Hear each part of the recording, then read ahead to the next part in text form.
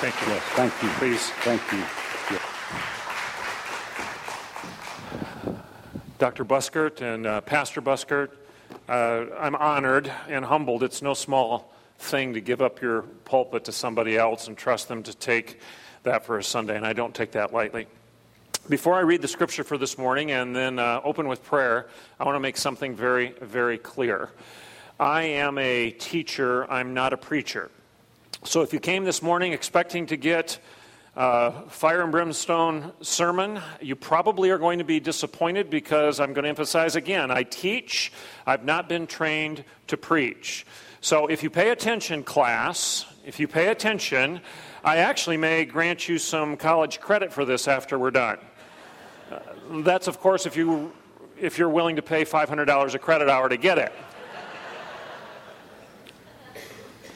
I'd like to read a passage out of the Gospel of John this morning, chapter 8. I'm going to start with verse 30. As he was saying these things, many believed in him. So Jesus said to the Jews who had believed in him, "If you abide in my word, you are truly my disciples, and you will know the truth, and the truth shall set you free." And they answered him, "We are offspring of Abraham, and have never been enslaved to anyone. How is it that you say we will become free?" And Jesus answered, "Truly, truly, I say to you, everyone who practices sin is a slave to sin. The slave does not remain in the house forever. The Son remains forever. So if the Son sets you free, you will be free indeed." Can you pray with me? Heavenly Father, thank you for the opportunity to get together this morning as a group of believers who trust in Jesus Christ as our Lord and Savior, who honor your word, who want to follow you, and as human beings, desperately want to be free. Give us the courage and the conviction and the clarity to follow you. In Jesus' name, amen. If you want to give this lesson this morning a title, you could give it this: The Lesson of Blue and the Lesson of Bruce. Two bookends to my talk. We're going to start out with the lesson of Blue. I will conclude with the lesson of Bruce. Freedom. I've learned something in watching my dog. Now, I don't know how many other people in here are dog lovers, but I am. I am a confessed Labrador addict. I have 3 chocolate labs at home. I love Labradors. Labradors are the greatest dogs in the world. They're nothing but great big 100-pound pillows that sit at your feet in the morning while you're having a cup of coffee and keep your feet warm. Labradors are kind and generous. They laugh when they run in the field, and then they enjoy being a dog. Now, I have 3 chocolates right now. Chip is 112 pounds. He needs a saddle. He's really not a dog. He's a pony. Bear is his brother at 109. Caddy is their mother, who curses the day we kept those 2 pups because she despises them now. She's at 80, and as my oldest son Seth Lev says, she's just basically given up on life. Caddy lays around. We call her our big house cat. Now, the lesson of Blue is the story of another Labrador that we had to put down just last year. See, we moved to Oklahoma from Michigan in 2012, and we had a 6-month-old black Labrador named Blue. You see, why did we name our black dog Blue? Well, for the gray hairs in here like me, you probably remember Lobo's 1972 song, "Me and You and a Dog Named Boo, Traveling and Living Off the Land. Me and You and a Dog Named Boo, How I Love Being a Free Man." Remember that song? Please humor me. Raise your hand if you do. There, you guys know good music. Young people, catch these folks afterwards. Lobo, 1972. I'll give you the verse again. "Me and you and a dog named Boo, traveling and living off the land. Me and you and a dog named Boo, how I love being a free man." You see, I misunderstood Lobo's lyrics for "Me and you and a dog named Blue," so we named our black lab Blue because I didn't understand that it was Boo, not Blue, that Lobo was singing about. Confusing, I know. It doesn't have anything to do with much of anything, but now you know why our dog was named Blue. The lesson of Blue. I've learned something. You see, If Blue wants to be free, if my dog is going to enjoy being a Labrador, if she's going to be let off the leash, off of the chain, out of the pen, if I'm going to leave the gate to the fence open, there's only one way I can do this. Blue has to recognize where the boundaries of the property are. And the only way that she will learn those boundaries is if she pays attention to me. You see, I'm the one who sets the boundaries. I'm the one who knows where the property lines are. I'm the one who knows that if you go beyond this particular border, the road is just on the other side. And if you run out there, Blue, what's going to happen? You're going to get killed. You're going to get hurt in the very least. You see, Blue is only going to be free, and free indeed, if she learns that I'm God and she's not.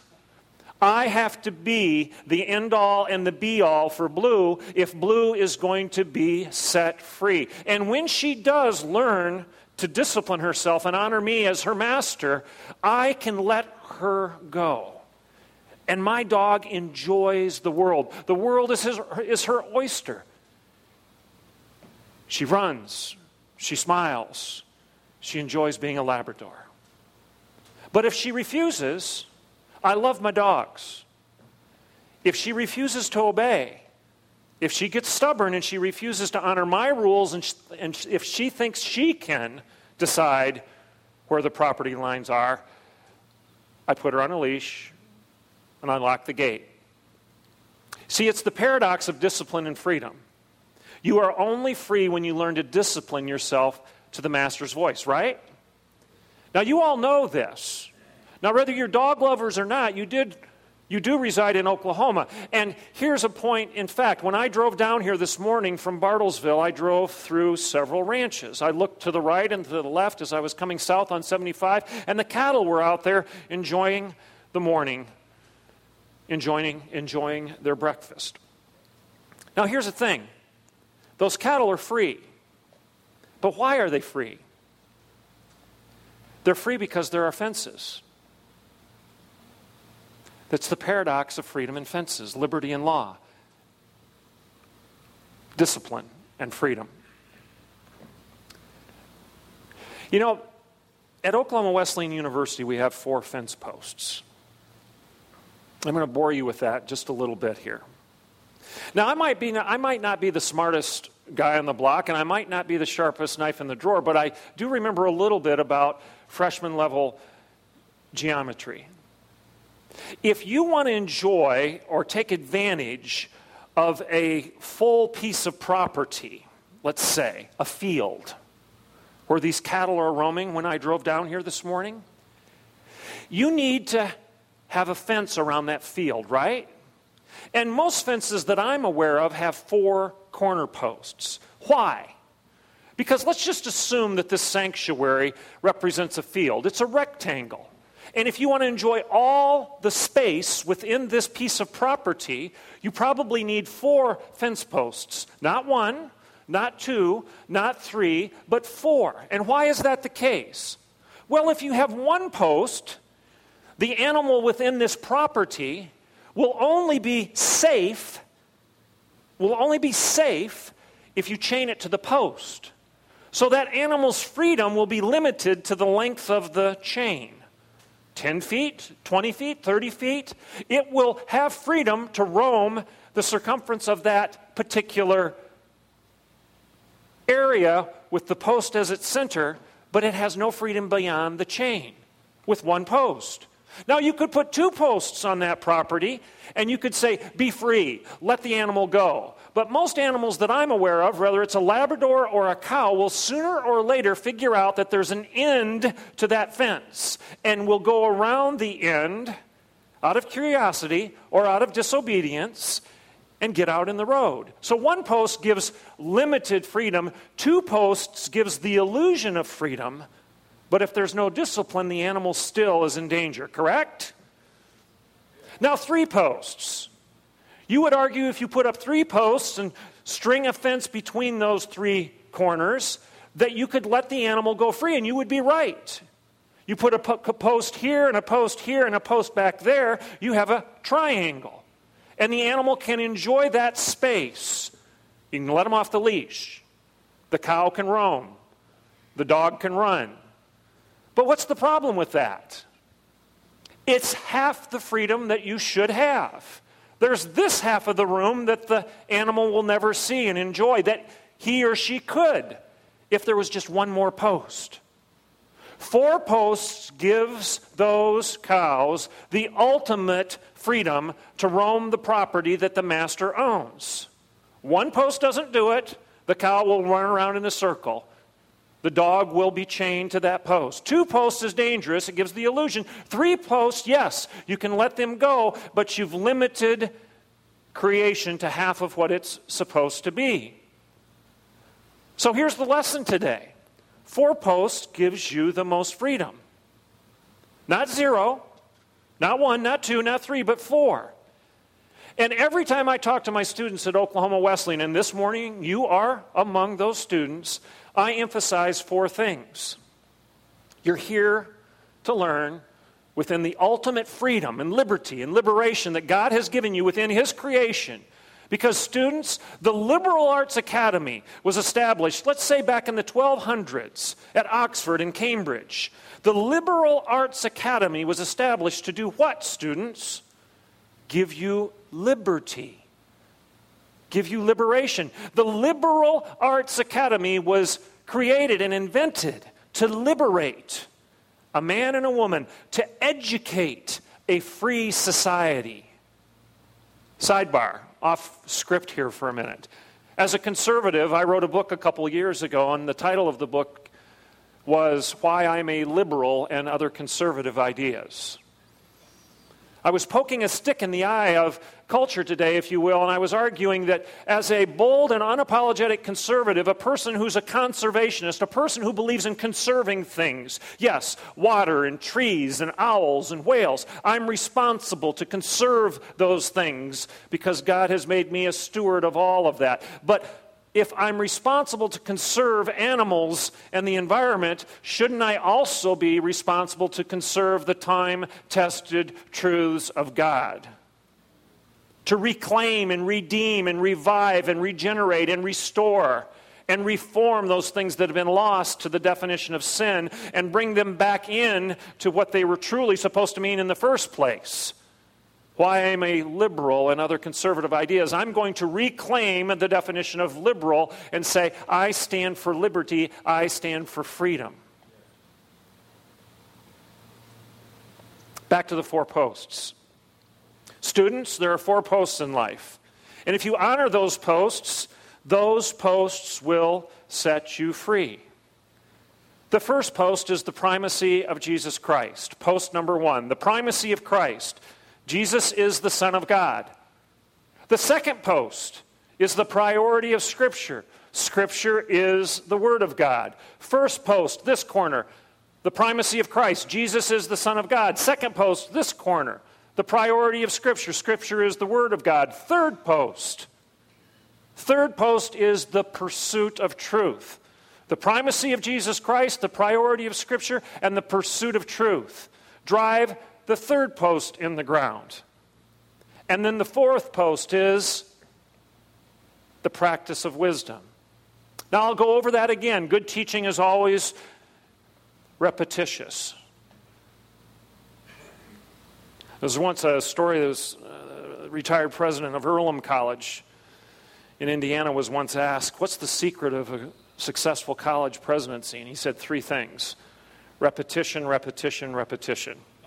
Stay on message. You know, it's said that Ronald Reagan had 1 speech his entire career. They called it the speech. The speech. He said the same thing over and over and over again. The great communicator knew how to stay on message. Stay on task. So let's go back over it. The primacy of Jesus Christ. Jesus is the Son of God. The priority of Scripture. Scripture is the Word of God. The pursuit of truth. Truth is given by God. It is not made up by you or me. And the practice of wisdom, the practice of holiness, the practice of sanctification, the practice of what you preach is demanded by God. It's not optional. 4 posts that I would argue will set you free. Now, why do I believe that? Well, first, the primacy of Jesus Christ. Jesus says he is the Alpha and the Omega, the beginning and the end, the great I am, the Word made flesh and dwelling among us, our Savior and our King, our Lord and our God, the Lion of Judah, the Lamb of God, my Redeemer, my guide, my peace, my joy, my comfort, my life, and my light. Jesus is risen, incarnate, the Son of God, the Alpha and the Omega, the lens of all learning, and the Lord of our daily lives. The primacy of Jesus Christ. It is said that C.S. Lewis's great formula, the liar, the lunatic, or the Lord, is a great way to understand and make a decision on who Jesus is. He said either Jesus is the greatest liar of all time and he's duped millions of people for the past 2,000 years, or he's a lunatic because no man would claim to be God, be able to rise from the grave, and then claim to be the forgiver of your sins unless he was nuts. Lewis said on the level of a poached egg. So he's either a liar or he's the lunatic or what? He actually is who he claims to be. Our Lord. Jesus is the Son of God, the primacy of Jesus Christ. I believe that that is true. I believe in Jesus Christ. I believe that he's historically validated, and I believe that he is who he claims to be. As George MacDonald, C.S. Lewis's spiritual mentor, if you will, in the early 1900s, late 1800s perhaps, said, "In my attempt to obey the words recorded as his, I have seen grandeur beyond the realm of any human invention, and therefore I cast my lot with those of the crucified." That's good stuff. I'm going to give you that one again. In my attempt to obey the words recorded as his, I have seen grandeur beyond the realm of any human invention, and I therefore cast my lot with those of the crucified. The primacy of Jesus Christ. Jesus is the Son of God. What was the second one? The priority of Scripture. Scripture is the Word of God. The Bible is true. It's not transient. It's inspired. It's not constructed.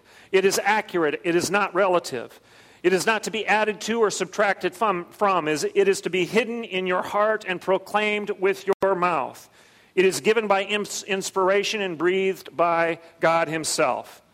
The Bible is inerrant, infallible, authoritative. It is the written Word of God, and it guides us in all matters of faith and learning and living. The primacy of Jesus Christ, Jesus is the Son of God, and the priority of Scripture, Scripture is the Word of God. Now the third post was, class, the pursuit of truth. The primacy of Jesus Christ, the priority of Scripture, and the pursuit of truth. Now I'm going to camp out on this one for just a minute. We're in college this morning. I'm an academic. I'm a teacher. I'm not a preacher. I believe in pursuing truth. I believe in pursuing truth. Now you may say, duh, that's self-evident. I'm going to say it one more time, and if you've been following education at all in the last decade or two, what I just said is very controversial.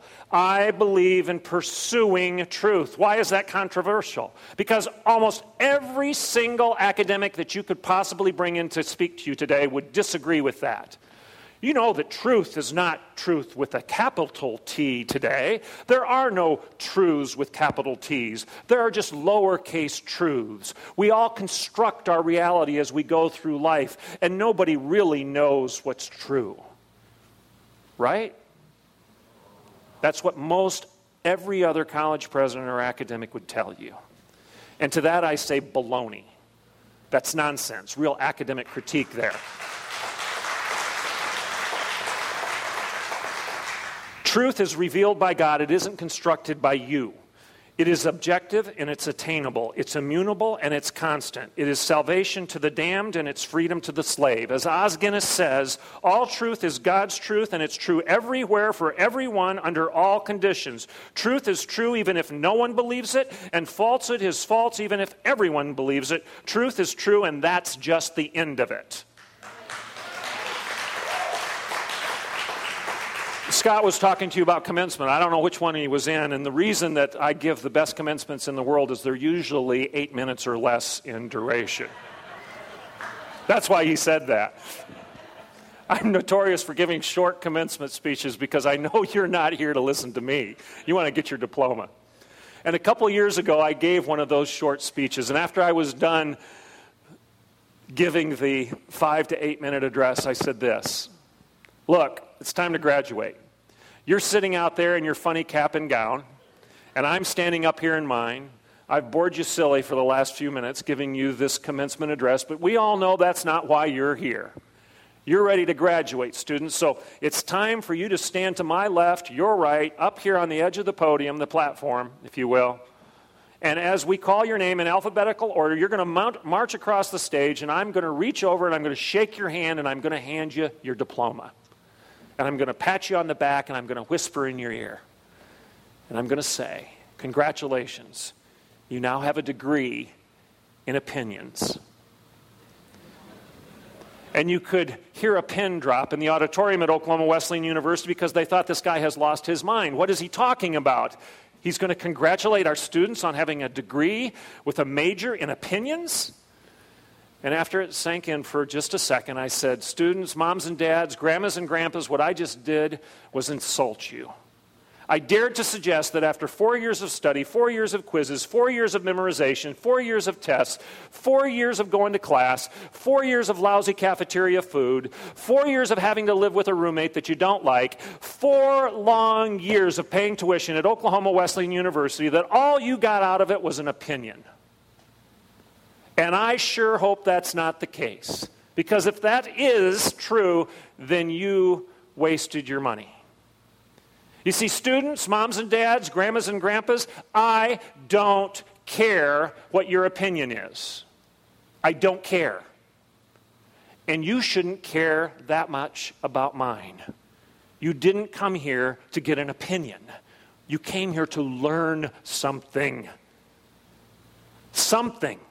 Hopefully a little bit more in your area of emphasis, in your discipline, than what you knew when you started. And if you want to disagree with me and say, oh, in this postmodern era, I just think that's your opinion on what education should or should not be, then let me ask you a simple question. Do you design airplanes on the basis of your opinion? Because if as an engineer you do, would you please tell me which airplane it is that you just designed? Because I don't want to get in it. Nor do you. The thing won't fly, and you know it, and so do I. And maybe you're a nurse, and you administer medication on the basis of your opinion. Stay away from me. You're dangerous. You're dangerous. You don't know what you're doing. You see, truth sets you free, but opinions always enslave. Opinions always lead to bondage. Case in point, Pol Pot had an opinion. Mao had an opinion. Hitler and Chavez and Robespierre had opinions. Mao and Mussolini had opinions. The despots of history all had opinions. And history tells us it didn't end very well, did it? I'll say it again, students. Opinions always lead to bondage. But Jesus said, you shall know the truth, and the truth shall set you free. The primacy of Jesus Christ. Jesus is the Son of God. The priority of Scripture. Scripture is the Word of God. And the pursuit of truth. Truth is given by God. It isn't made up by you. I don't care what your opinion is, and it's not made up by me. Don't let anybody intimidate you with some stupid piece of sheepskin that says he's got a higher degree than you. It doesn't make any difference. That doesn't mean I have the right to impose my opinion upon you. Think.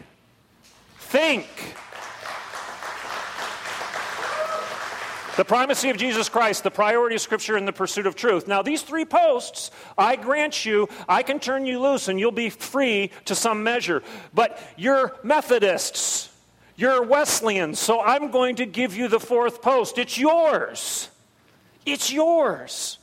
John and Charles Wesley approached the church in the mid-1700s and said, you've got orthodoxy, but you forgot your orthopraxy. You believe the right things, Jesus, truth, and Scripture, but you forgot something. You guys are hypocrites. You're not doing the things you claim to believe. You're not practicing what you preach. We believe in the methods of holy living. We believe in a habitual, a habit, a discipline of obeying Jesus. Drive the 4th post over there in the corner and you double your property. Be free. Practice what you preach. And if you're an athlete, you know what I'm saying makes sense. Because if you don't practice, you're nothing but an armchair quarterback that'll sit around this afternoon in your lazy boy criticizing those that are actually doing it on TV. That doesn't make you free to enjoy your sport. You've got to go do it. You've got to memorize the plays. You've got to pay attention to the coach. You've got to go through the pain if you want the gain of athletic freedom, right? And if you're a musician, you know this is true. You can't do what these guys did up here if you don't practice. You don't have a concerto. You have chaos if you don't know the rhyme and the rhythm and the cadence of music. If you can't read music, you can't perform as a musician. John and Charles Wesley came into the church. Your great-grandfathers, the founders of the Methodist movement, came into the church and said, you have to integrate. You have to be integrationists. You have to believe in integration. We're not segregationists. We don't segregate head and heart, fact and faith, and belief and behavior. We integrate. We unify. We bring them back together. We reclaim, redeem, we bind together fact and faith, head and heart, belief and behavior.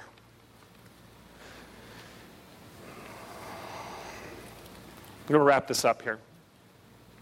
Jesus said, you shall know the truth, and the truth shall set you free. What are the four cornerstones of truth? The primacy of Christ. He is the Son of God. The priority of Scripture. It is the Word of God. The pursuit of truth. It isn't made up by you or me. It's given by God. And then finally, don't forget your heritage. It's powerful. It's a message that culture needs. It's the practice of wisdom, of holiness, of sanctification, of obedience. It's doing what Nike says to do. Just do it. Just do it. Now, lest you think, and I always have to say this if I'm speaking in a Baptist church because they get nervous right now. They think this Wesleyan is preaching a salvation by works. Now, you know I'm not, but I don't want anybody confused just in case. It is by grace that you're saved through faith. It is not of yourselves, lest any man should boast. Your works aren't going to save you. But Jesus said, if you love me, you'll obey me. And he also said, many will come to me on that day and say, Lord, Lord, didn't I do X, Y, and Z in your name? And he says, get away from me. I never knew you. Now, how could that be the case? Maybe it's because there was hypocrisy rather than integrity in their lives. And people were believing the right things, but they weren't committed to behaving in the right way, and therefore their faith was called into question as nothing but Pharisaic legalism. I don't know. But he said it. Maybe we ought to tend to it. And I would say this, that the good Reformed theologian Dietrich Bonhoeffer even said,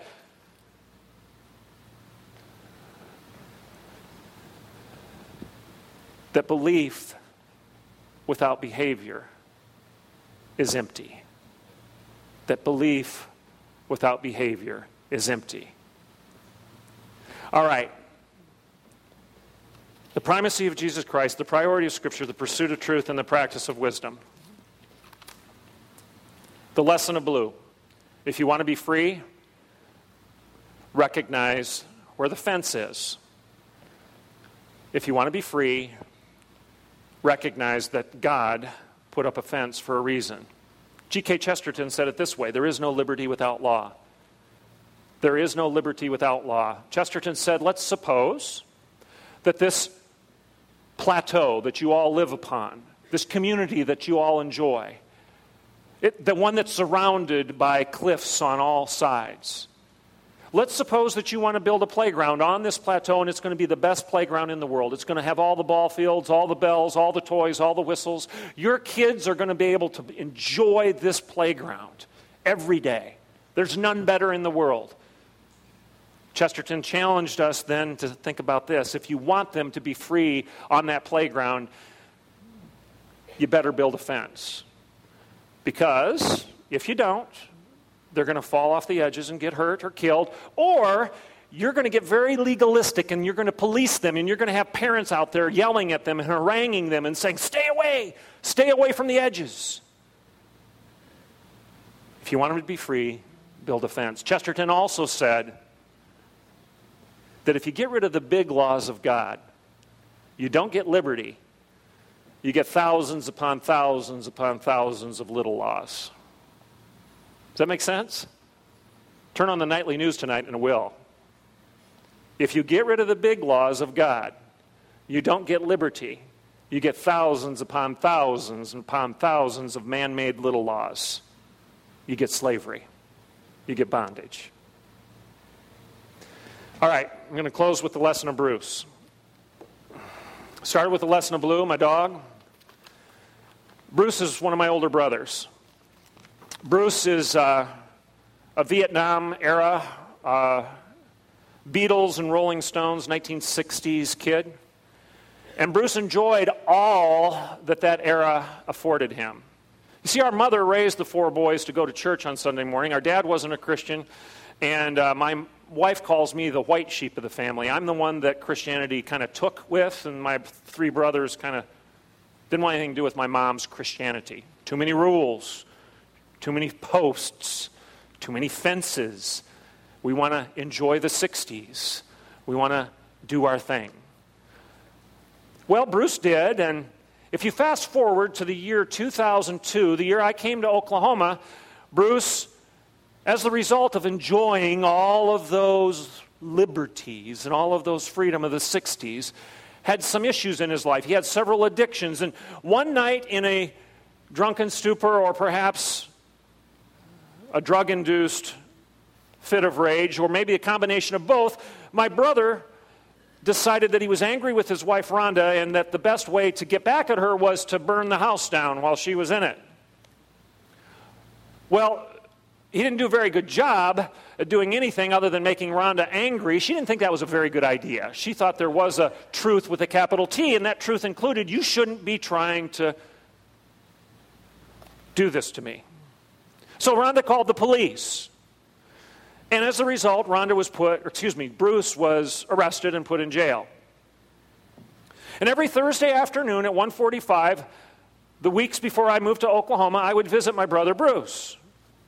And the reason I did that at Thursday on 1:45 was because that's when visitation in the Hillsdale County Jail was permitted. Now, Bruce was in his orange jail fatigues during those meetings, and I was in my suit and tie. There was a plate glass window between the two of us. So my question to you, class, Thursday at 1:45 in the afternoon, who was free? Who was free?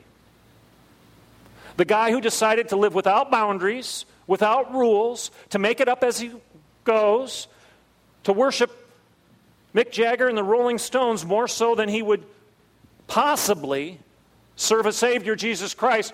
Thursday at 1:45, who was free? The guy that decided to honor the few simple laws of our mother that were grounded in the Ten Commandments and the Lordship of Jesus Christ, or the guy that decided to abandon all of that and go do his own thing? Thursday afternoon at 1:45, who was free?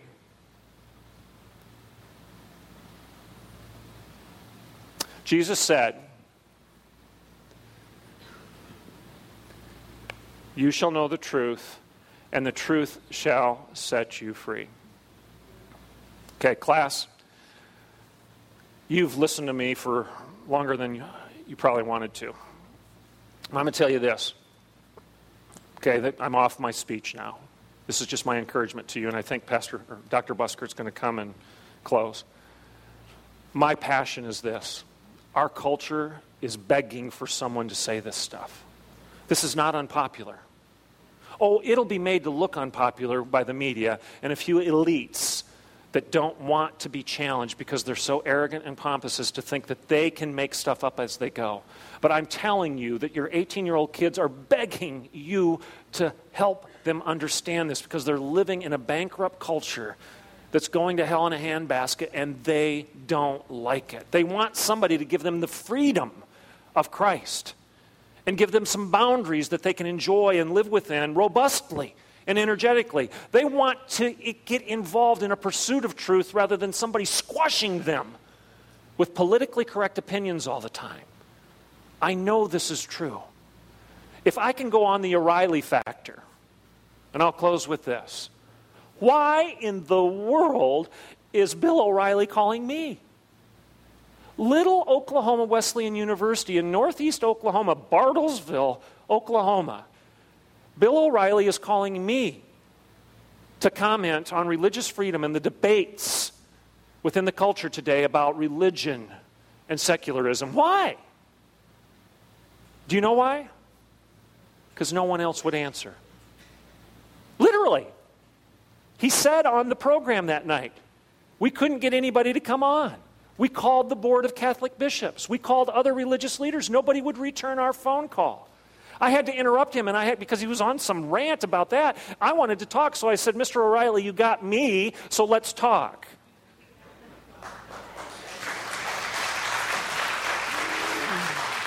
My point is, you've got a blue-collar kid with a mom and dad that didn't graduate from high school. A kid that went to work in a factory after he did. A kid that picked apples in an apple orchard because I didn't know what else to do. A kid who couldn't get a job out of college, so I went to try to get one in a gas station and I was turned down. You've got a kid that, I'm not an academic. I'm not a scholar. I just happen to have a piece of sheepskin that says I am. But because I'm brash enough and bold enough and cocky enough and confident enough and ticked off enough to open my big mouth, I'm getting a call from Fox News to say something. Guys, speak up with confidence and courage in the primacy of Christ, the priority of Scripture, the pursuit of truth, and the practice of wisdom, and your peers will listen because they want to be free. Thank you. Amen. Amen. Thank you. Wow. Okay. Understand.